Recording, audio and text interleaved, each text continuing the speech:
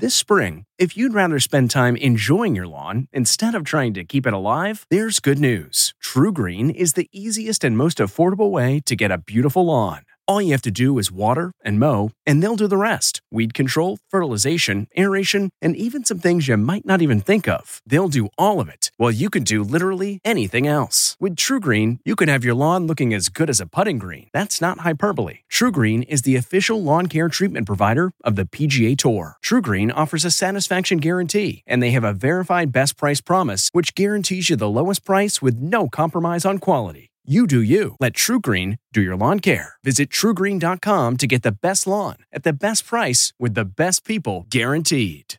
Achieving a gorgeous grin from home isn't a total mystery with Byte Clear aligners. Just don't be surprised if all of your sleuthing friends start asking, "What's your secret?" Begin by ordering your at-home impression kit today for only $14.95. Byte Clear aligners are doctor-directed and delivered to your door. Treatment costs thousands less than braces. Plus, they offer flexible financing, accept eligible insurance, and you can pay with your HSA FSA. Get 80% off your impression kit when you use code WONDERY at Byte.com. That's BYTE.com. Start your confidence journey today with Byte. CBS presents America Changed Forever with CBS News correspondent Jeff Pegues. If you have kids of a certain age, you know that they love TikTok. How many times have they asked you to, do some sort of dance on TikTok for the world to see? It is one of the most popular social media apps there is, and yet national security officials across the country remain concerned about TikTok's ties to the Chinese government and this accusation that TikTok is an intelligence tool that China uses to gather information on Americans. Just this past week, Texas Governor Greg Abbott unveiled a statewide plan to ban TikTok from state government-issued devices and networks. He says the security risk associated with the use of TikTok on devices used to conduct the important business of our state, said the governor of Texas, must not be underestimated or ignored. He says that it is owned by a Chinese company that employs Chinese Communist Party members. TikTok, in a statement, the governor said, harvests significant amounts of data from a user's device, including details about a user's internet activity. So let's talk more about TikTok and the dangers that U.S. officials believe it poses to everyday Americans. And by the way, tens of millions of Americans have downloaded the app already.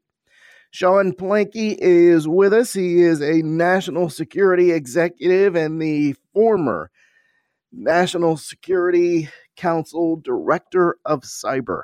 Sean, thanks for your time. All right, so why are so many people in national security concerned about TikTok? What is it about that app, an extremely popular app, that concerns national security officials? There's many things to be concerned with, but first off, you were absolutely right about an extremely popular app. You may not know it, but 40% of the U.S. population has TikTok on their devices. So when we think about that, that's an enormous amount. I mean, 300 plus million Americans, and 40% of that have TikTok on their devices. So let's dig into why that matters.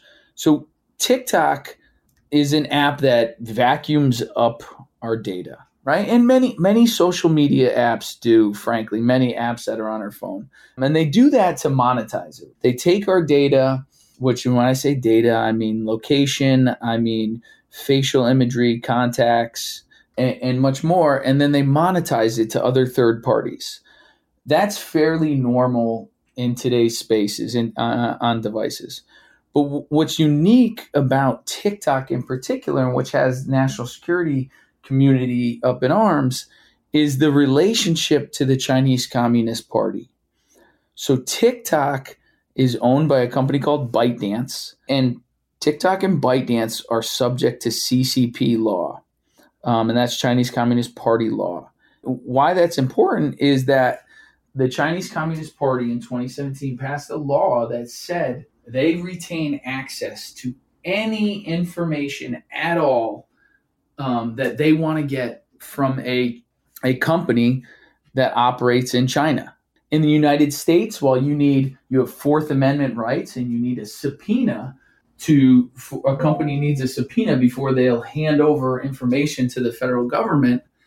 In China, there's no such thing as individual liberties. And the Chinese Communist Party can just say, I want access to that data. And so that means they can gain access to 40% of Americans' location, faceprint, contacts, keystrokes on your phone, clipboard, sites that you viewed, images on your phone. And that's why it's very significant to national security officials.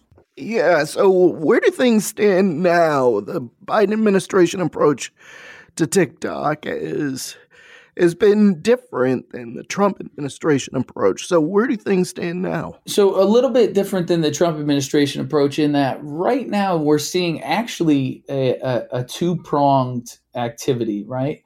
We've had the legislative branch, members of Congress, call in TikTok executives to testify. And then at the same time, we've had the Department of State and the National Security Council and the Department of Commerce attempt to make pushes on what the regulations will be for TikTok in the technology space.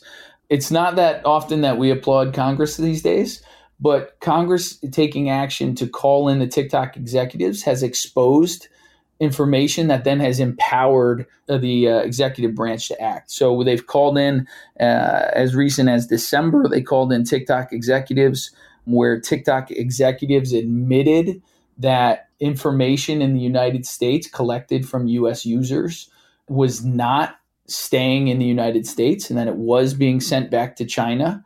And they also admitted that TikTok was used to track users and try to understand the network between Forbes magazine reporters, journalists, and TikTok, everyday users and their connectivity. So that then empowered the executive branch to say, hey, we need to take a more direct approach on this. And so you have an instance where they're looking at empowering CFIUS. CFIUS is the policy in the United States that says foreign investments in the United States businesses might impair national security of the United States. So CFIUS can then have enforcement and penalty guidelines against a company that could, let's say, weaponize data sets collected from technology that operates in the United States.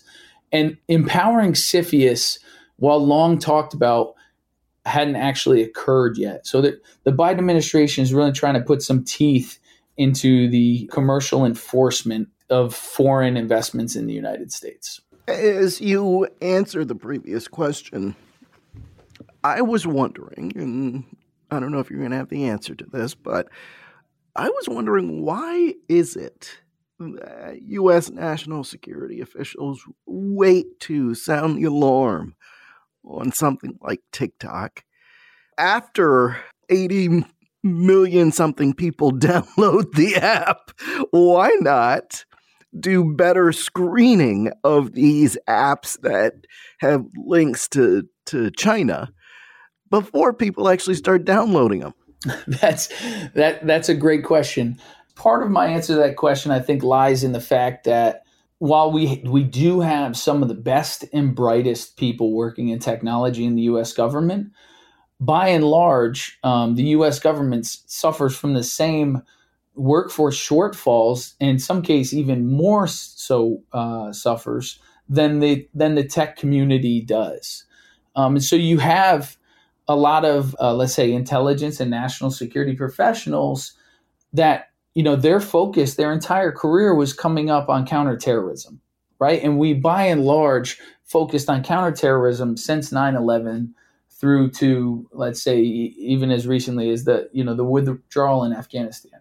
And now we're asking these same professionals who were focused on individualized bad actors now to pivot and say, hey, let's focus on a whole of government that has many more people than we do, and frankly graduates more computer scientists every year than the entire country in the United States graduates from college.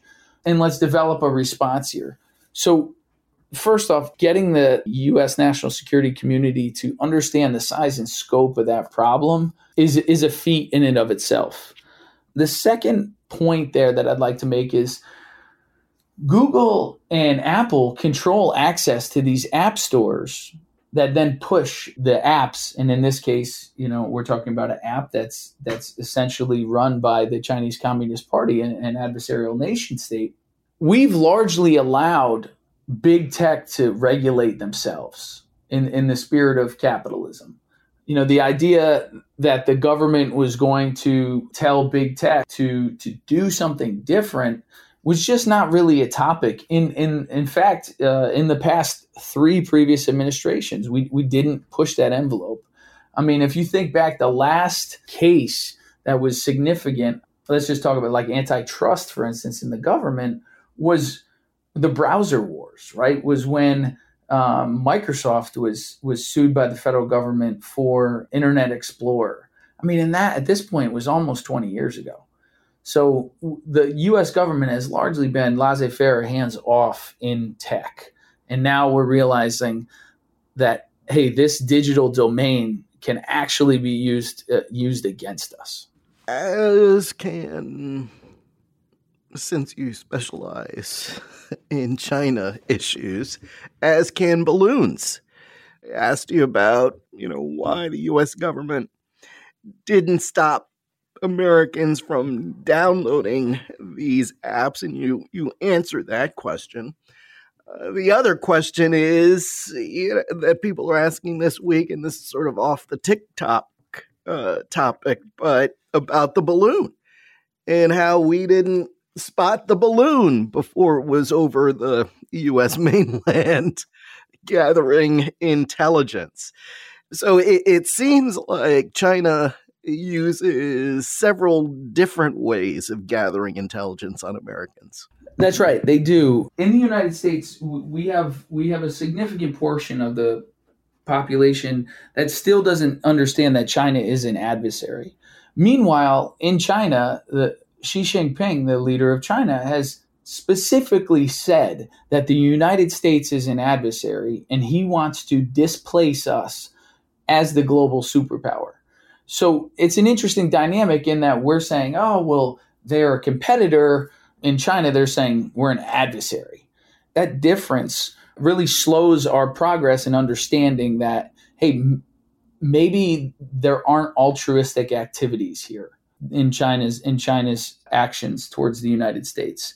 To speak in particular, one of the things I'd like to bring up about the spy balloon, I'm not going to debate where and when it was detected and where and when the president decided to take action against it, because frankly, right, I didn't have privy access to that information, those discussions. But I will say this: China's using all forms of this information collection, but also how they act against us as then propaganda in the Pacific region, right? So by letting a spy balloon fly all the way across the United States, China then turns around and tells countries that are around China that it essentially is trying to bully into, being allied to China, resist U.S.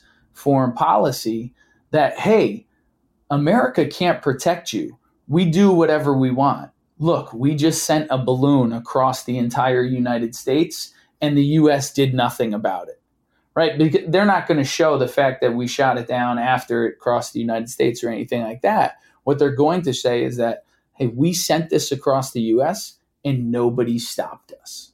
Right? And that's more of a powerful message of influence, especially in the Pacific region, than other countries are doing, right? Or that we're doing in response. It's just not the way that we conduct foreign policy. And I think we are a little bit on our heels in realizing that they're taking all of these tactics from tech to spy balloons and other forms of espionage and weaponizing that against us. All right. Sean, do you think the perception of TikTok and the national security danger that U.S. officials believe it poses would be different if the app had connections to the Kremlin as opposed to the Chinese government? Absolutely. I think in this, from what we've seen since the invasion of Ukraine, we've really seen the world turn on Russia and recognize, hey, this activity of killing fellow humans is a bad thing, and this is bad activity, and we would instantly, I think, we would instantly ban, marginalize, or find ways to stop essentially Russian expansion in technology in the United States. Interestingly enough, here in China, or here talking about China, we have a country that said that we are their adversary. We know that they have over 1.4 million Uyghurs, an ethnic minority, in camps, internment camps where they're doing mass sterilization and other human rights violations, which we in the United States and other nations have labeled as genocide. And yet, instead, we turn around and we're saying, oh, but this is just an app and it's okay. And we know the app is being used to collect on us, to collect on 40% of Americans. And yet it's okay. If we recognize that they were an adversary in the same way that we're recognizing the atrocities that Russia is committing, I don't even think this would be a debate. And frankly, it's sad that we as Americans, right, as the beacon on the hill, are not, falling back on our idealism, our values, and saying, hey, this is unacceptable, and I'm not going to help support that in any way. Sean Planky, thanks for your time. We're going to talk about this pair that was charged earlier this week with plotting to destroy Baltimore by attacking the electrical grid. We've seen other incidents like this where far-right fringe types, domestic terrorists, have plans or have had plans to attack the electrical grid, whether it's in the Pacific Northwest or the Midwest or the Mid-Atlantic. What we're seeing is that the energy grid and electrical substations in particular have become popular targets for far-right extremists. And that's what we saw this past week when federal law enforcement officials announced that they had arrested two people. We are here to announce the arrests of Sarah Clandaniel and Brandon Russell on criminal complaints for conspiring to attack our local power grid. As the criminal complaint alleges, Clandaniel and Russell conspired and took steps to shoot multiple electrical substations in the Baltimore area, aiming to, quote, completely destroy this whole city. And we're seeing these kinds of plots more and more. There was a similar plot in North Carolina, in Washington State, and in Oregon. So let's talk about that with former FBI agent Thomas O'Connor. Tom, thanks for being with us. No, thank you for having me, Jeff. I really appreciate it. What do you think is driving this desire among people in the far right fringe to attack power grids? What is behind this? Well, this really isn't something new. Back in the 80s, there was an attack out west that never actually took place. The FBI took down the couple who was planning on attacking a power station. But over the years, we've seen this type of a desire show up in the extreme right elements. And it comes down to a desire to bring the downfall of civil society. And one way that they believe they can cause race war or racial holy war, as they call it, the RAHOA, is to destroy the power grid, send our cities into chaos, and in their mind would bring down our civil society because we wouldn't be able to run hospitals. We wouldn't be able to medical first responders. Just in general, everything is tied to some type of a power source, right? So they do that as a way to accelerate the downfall of society. And there are several groups, not just Atomwaffen, but other groups that follow the acceleration movement. And their end goal is to bring down civil society. Groups like the Boogaloo Boys, and these groups have a historical connection to groups that have come before them. But what is it, Tom, about this current political environment that is giving these people oxygen? Well, I think that's a great question, because they've always been there on both sides of the political extremist coin. There have been elements, but currently, in the past 10 years, the advent of social media, the internet really taking off and being a platform for discussion in the dark web and in encrypted platforms has given these extremist thought really a platform to accelerate their own growth. And that's, I think, what we're seeing. You had groups, such as the National Alliance, the Aryan Nations, who in the early 2000s, late 90s, had numbers that were greater than the group Atomwaffen, but they were people who really just kind of want to do a lot of talking. And there were some within them that were the more extremes, groups like the Order, Robert Matthews, that went out and actually did violent crimes and bombings and bank robberies, this type of stuff. But the ability to communicate was much, much less in the late 80s, 90s, and 2000s. And now you see the political discord within the United States has separated people so much to their corners that it is giving more life to actually the extreme of the extreme, right? So when there's more people that have been mainstreamed into a political ideology, left or right, you're going to have more people that are prone towards real violence. Just because the numbers have increased overall, you're going to have more numbers in the people who are actively looking to do violence. And groups like the Atomwaffen really are based off of groups like the National Alliance, where Richard Butler ran in the 90s and early 2000s. There's a person that the Atomwaffen is kind of like their guru. It is James Nolan Ryan. And if you look at his history, he was a member of George Lincoln Rockwell's American Nazi Party way back. He was a follower of the National Alliance, William Pierce, and Pierce's book that he wrote, The Turner Diary, which was the blueprint for Timothy McVeigh.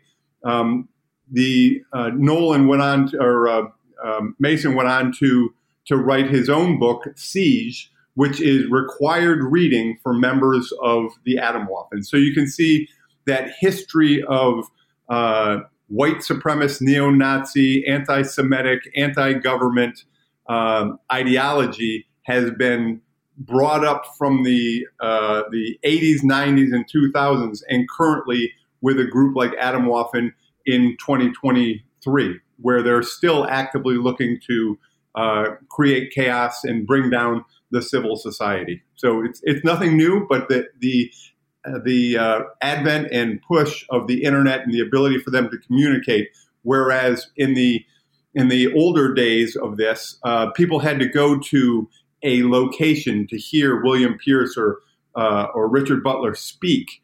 So you had much less ability to get that radical ideology out. And now it's actually become more mainstream that many of the radical thoughts are now embedded into our mainstream thought, which is causing the extreme fringe to be more violent. As CBS News has reported, there have been recent attacks on the electrical grid in North Carolina, Washington State, and Oregon. If you have these repeated attempts to attack electrical grids, doesn't that suggest to law enforcement officials that these electrical grids are relatively soft targets? And how can you harden security around these electrical grids so that this isn't a problem? Well, I think that's spot on. The electrical grid overall in the United States and across the globe is a soft target, and I would believe that people who are involved in security related to the energy component of our world are now scrambling to get the funding of which they've been asking for, hardening that target. But it's always the last thing to be done, right? So this type of thing is going to get more funding and to increase the security around these targets, because as you said, there have been numerous attacks, very basic attacks, firearms attacks on generator stations and electrical grid plants that are generally placed out in the middle of nowhere, and the ability to cause serious damage in that those systems has been shown to be relatively easy and causes a great amount of problems for the area. People without power for weeks on end, as we saw down south, and it is a very effective, unfortunate way to cause that chaos is what they're intending to sow within the civilian population.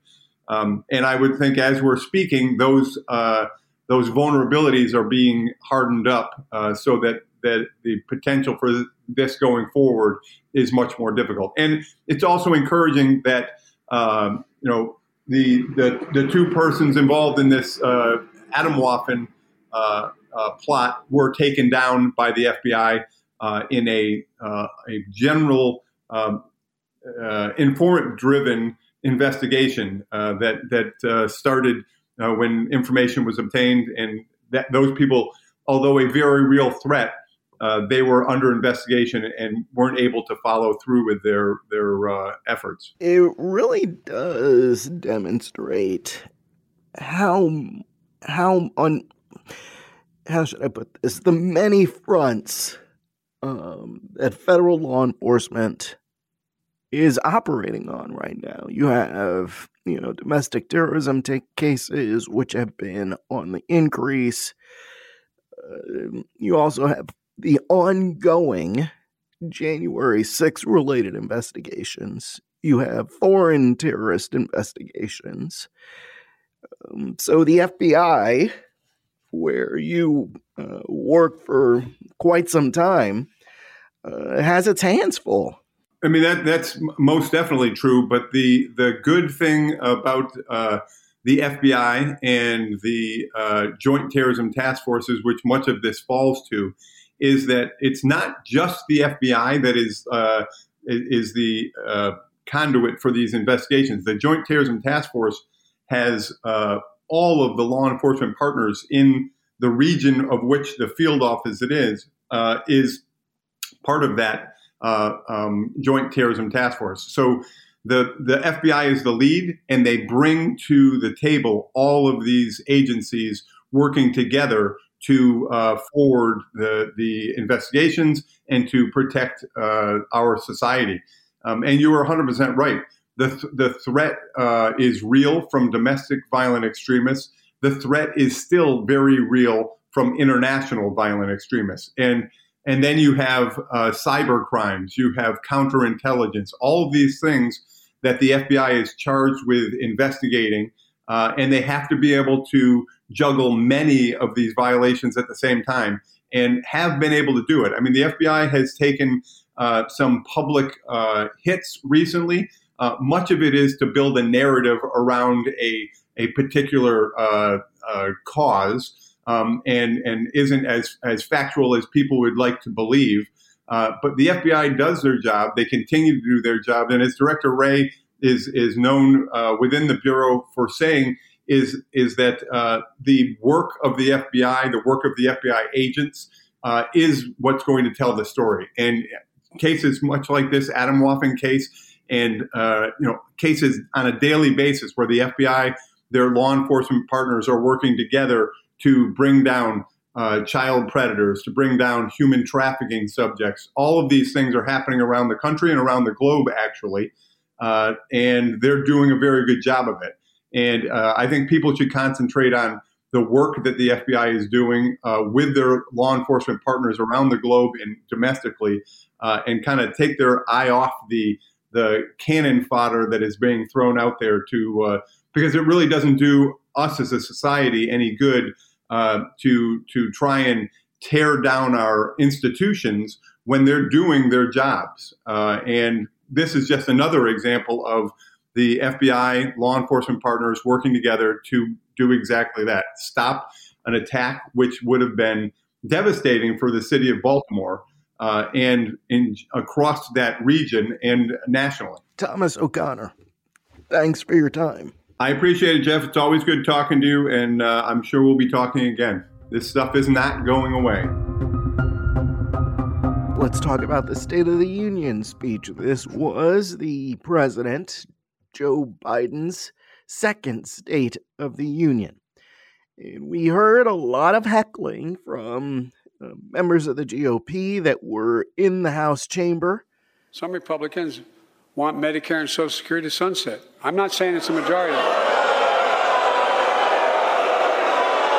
Let me give you, anybody who doubts it, contact my office. I'll give you a copy. I'll give you a copy of the proposal. Look, folks, the idea is we're not going to be moved into being threatened to default on the debt if we don't respond. This past Tuesday, what kind of fallout has there been for those members of Congress, and how was the speech received, not only by the people in the chamber, but Americans across the country?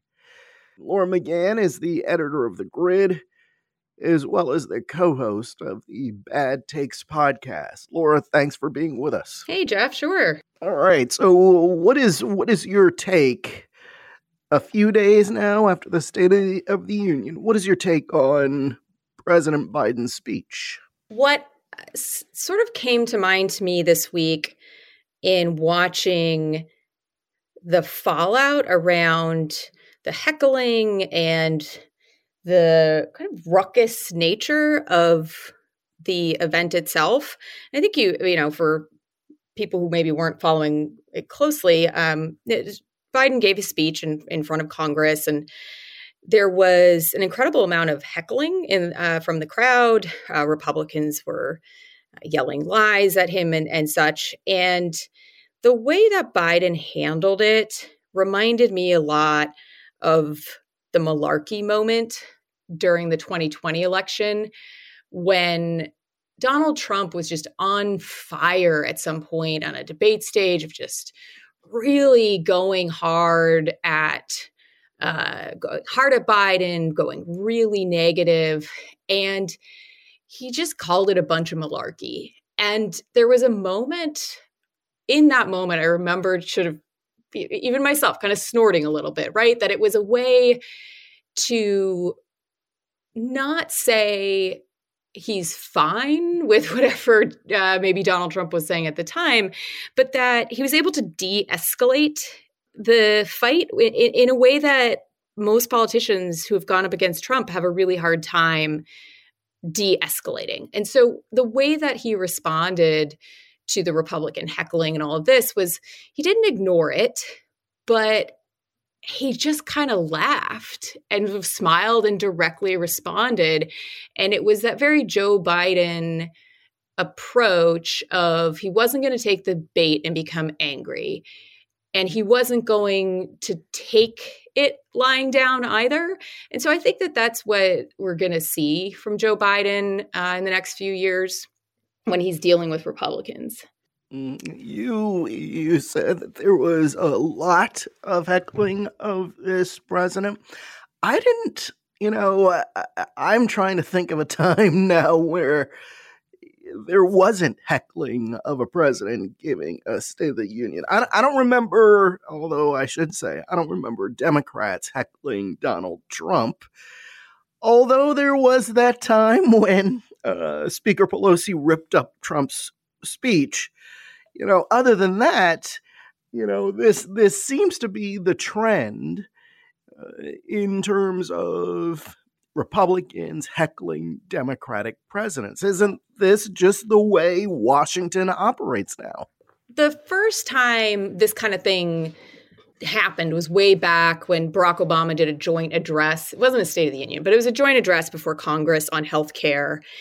And Joe Wilson yells out, "You lie," in the middle of this speech. And it was this moment of, whoa. Traditionally, you've got Democrats and Republicans where Democrats clap for a Democratic president during highlights of the speech. Republicans do the same. Sometimes one party stays seated, the other doesn't. And you do have reaction to the speech. But the notion of yelling at the president and calling him a liar, there was an expletive yelled at one point, which I don't remember an expletive ever being yelled at a State of the Union or any joint congressional event. That, to me, there was an escalation here of the performative nature of attacking a president. In terms of business being done in Washington, certainly you've seen that over the last 10 years of the heightened animosity and displays of animosity for sure. What struck me was how often it was happening, the vitriol of it, that it wasn't, like yelling an expletive is different than maybe booing or not clapping, et cetera. And I think what's really noteworthy here is we saw how Joe Biden is planning to deal with it, that if he's on the campaign trail and he's heckled, we know what he's going to do. If he's dealing with Republicans over the debt ceiling, we see his approach, that he's going to respond, but maybe not lose his cool. And I think that was what this preview was about, and why I bring it up as noteworthy, is that we saw on the one hand an escalation, and on the other, kind of how Biden plans to deal with it. And do you think that President Biden comes out looking, I don't know, does he win based on that interaction? Based on how he reacted to the heckling from the GOP in the crowd, did that help his speech, or at least the success of his speech, the way he handled that? I think for Joe Biden, he wants to be seen as a bipartisan figure, a moderate figure. All the way back in the first midterm elections of Donald Trump's presidency, there were some candidates in Pennsylvania and in Georgia and other very tight races where Donald Trump had carried the district. And then there was a Democrat who was coming close to winning.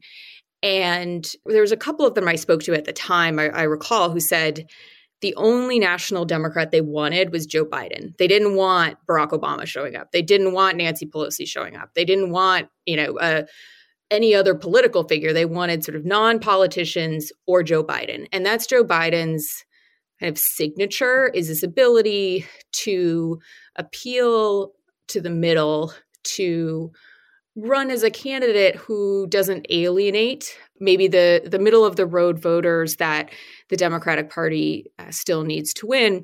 And so he was faced with this problem, right? That he wanted to give a speech to say to the country, I want to run this country with unity. I want a unified country. I want to work with Republicans. I want to reach across the aisle.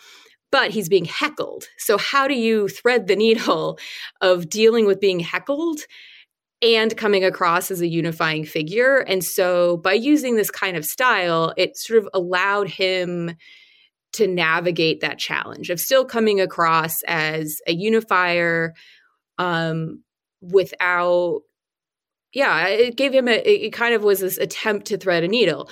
Whether or not something works or doesn't work with the American people, you never know.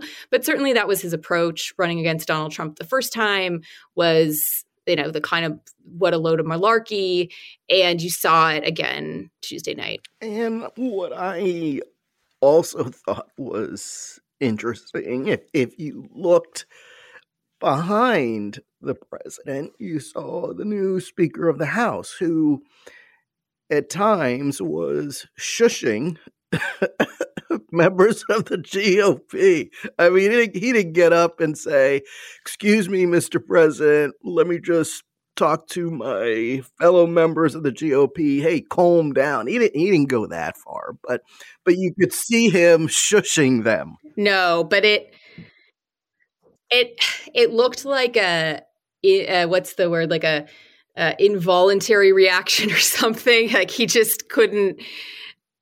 I don't know that he was thinking, I want to look like I'm shushing my conference on camera, but it was his reaction. And McCarthy is not shy about attacking Democrats by any means. But I think he also looks at it and thinks, this is just not a good look for his party. And you want to be judicious about when you launch an attack. And I definitely looked at him and I thought, well, you signed up for this, Kevin. Like, this is what your life is going to be, is dealing with people that you want to shush, and they don't care if you want them to shush. They're going to do what they want. And that's going to extend to votes. It's going to extend to negotiations. That he might be the speaker, but the amount of power he wields over his conference is a big question mark. There's a big question mark over that. Especially when they're acting, how should I say this? Like kids, juveniles, to be honest.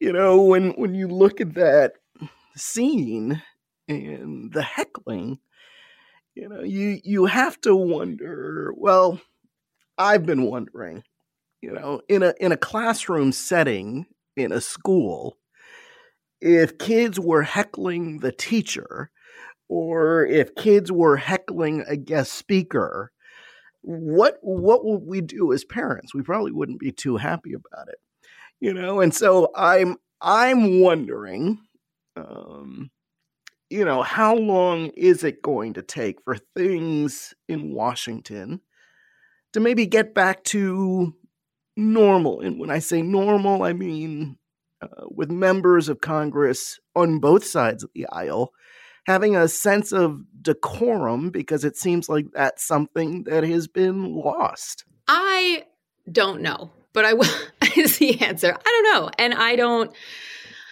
think it's worth thinking about the response to the State of the Union. It was Sarah Huckabee Sanders gave the response, and she was one of Trump's press secretaries for a couple of years during his administration. She's now the governor of Arkansas, and she opened up her response talking about a new generation. So she's 40 years old. She's the youngest governor in the United States. And she was a complete contrast to Biden, who's going to be in his 80s by the time, if he runs again for president. And she was talking about it's time for a new generation. And, obviously she was contrasting herself, the Republican Party, with Joe Biden and basically calling him old. But you got to remember, Donald Trump is the same age as Joe Biden. So if the official response to the State of the Union is Joe Biden's too old to be president, you can't help but make that leap that the official stance of if being 80 is too old to run for president, that's not a ringing endorsement of Trump. And so I don't know if there's been a question of the chicken and egg of, did Donald Trump make the vitriol and the language worse, or did he see it coming and latched on and stoked a fire that he already saw? hard to say. And if he's gone, how much would rhetorical, like the sort of conversations and the rhetoric we hear, how much would that change? I don't know, but you clearly saw the official response saying we want some kind of change here. Well, and I think people sort of forget what happened during the midterm elections when, of course, we were expecting this red wave, but people say that it turned out to be a red trickle because the Republicans didn't win as many seats in Congress as they had predicted, or as the now Speaker had predicted. And so, there are people who follow politics closely in Washington who think, well, this is an indication that the American public is sort of growing weary of the bickering and the fighting and the investigations and want more attention paid to the issues that are affecting their daily lives. So wasn't that a signal that, hey, politics as it's been over the last 6 or 7 years need to change? So how political parties interpret a loss is always fascinating. Initially, after Mitt Romney lost to Barack Obama in 2012, there was this autopsy of the Republican Party, and the autopsy was looking at stances on immigration and diversity and inclusion and these other issues. That was not the exact language used, but it was basically the party saying, do we need to rethink our attitude towards immigration and bring Latinos more into the fold? And that was the early, the kind of initial reaction. And then that was rejected, and it was, we need to go much harder right and on these very issues. And that was the lesson learned. So you kind of never know. But in terms of the red wave versus the not red wave versus the midterms, Biden did lose the House, but by not as much as he could have or was sort of predicted. I think that the larger example of Americans being tired of maybe Trumpy approach, like the kind of Trumpy approach to politics in terms of stylistically, is that, Joe Biden beat Donald Trump handily in the last election. And so that to me is the real sign here is Americans said, no, we want something very different, a very different type of politician. But you never know. I mean, lessons that get learned don't necessarily follow, the conventional wisdom of what you might think. The other point I would just say about the red wave and candidates is that individually, there are plenty of candidates who did well. I mean, Marjorie Taylor Greene is held up as kind of the epitome of this sort of style and calling Joe Biden a liar. And meanwhile, she still advances this conspiracy theory that the election was stolen, and she won, that her voters in her district sent her back to Congress. So it's hard to make a sweeping claim about what America does and doesn't want just in general. So this is not going to change overnight for sure, but are there signs that maybe there's a pendulum swing? I mean, the State of the Union, perhaps. There was a Washington Post poll that found that more than 6 in 10 Americans say the president has not accomplished much. Do you think he changed that narrative during his State of the Union speech? So one speech in general, I don't know. I mean, I don't know how much, if there's any kind of polling that's come out yet on post State of the Union, what people think about the president. I don't think that one speech is going to change America's attitude towards Joe Biden, but campaigns can. And if we start to hear Joe Biden out there and surrogates out there talking about his accomplishments, can the views on his presidency change? Absolutely. And you can even, if you even look back at kind of year one in Joe Biden's presidency, it was a lot about if Joe feels your pain, inflation is high and times are tough and it's scary and there's a Ukraine war and it's sort of Joe is there with you feeling your pain. And what we're hearing now from Joe Biden is, hey, I did a lot in lives. We're doing well. Things are going better. and it's because of me. And you need to, he's trying to make the case to Americans to see the trajectory of his presidency that way. I don't know that he did that in one speech, but he's going to try to do that over the next several years. Meaning that he is likely, more than likely, going to run for president for a second term. He did say that along the way, that he's planning to run for a second term. The question now is, anybody watching politics is curious. Is he going to do it? Is he not going to do it? And then open up a primary for Democrats. And we don't know yet.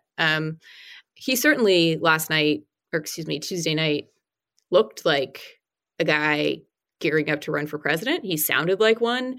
He was showing, hey, I'm energetic. I've still got this. So it seemed, it doesn't seem like he's saying, it's time for me to hand over the baton. It just doesn't seem that way, but I don't know. We'll have to see. Sorry, I don't have I know you want me to have a better prediction than that, but I just don't. I guess I'm going with I assume he's running unless he says he's not. That's my take. That's a safe bet. Laura McGann, thanks for your time. Hey, anytime. Thanks, Jeff. The Hargan women seemed to have it all. We were blessed. My mom was amazing. But detectives would soon discover... inside the house, there were the bodies of 2 women. A story of betrayal you would struggle to believe if it wasn't true. I am just praying to God, this is a sick joke.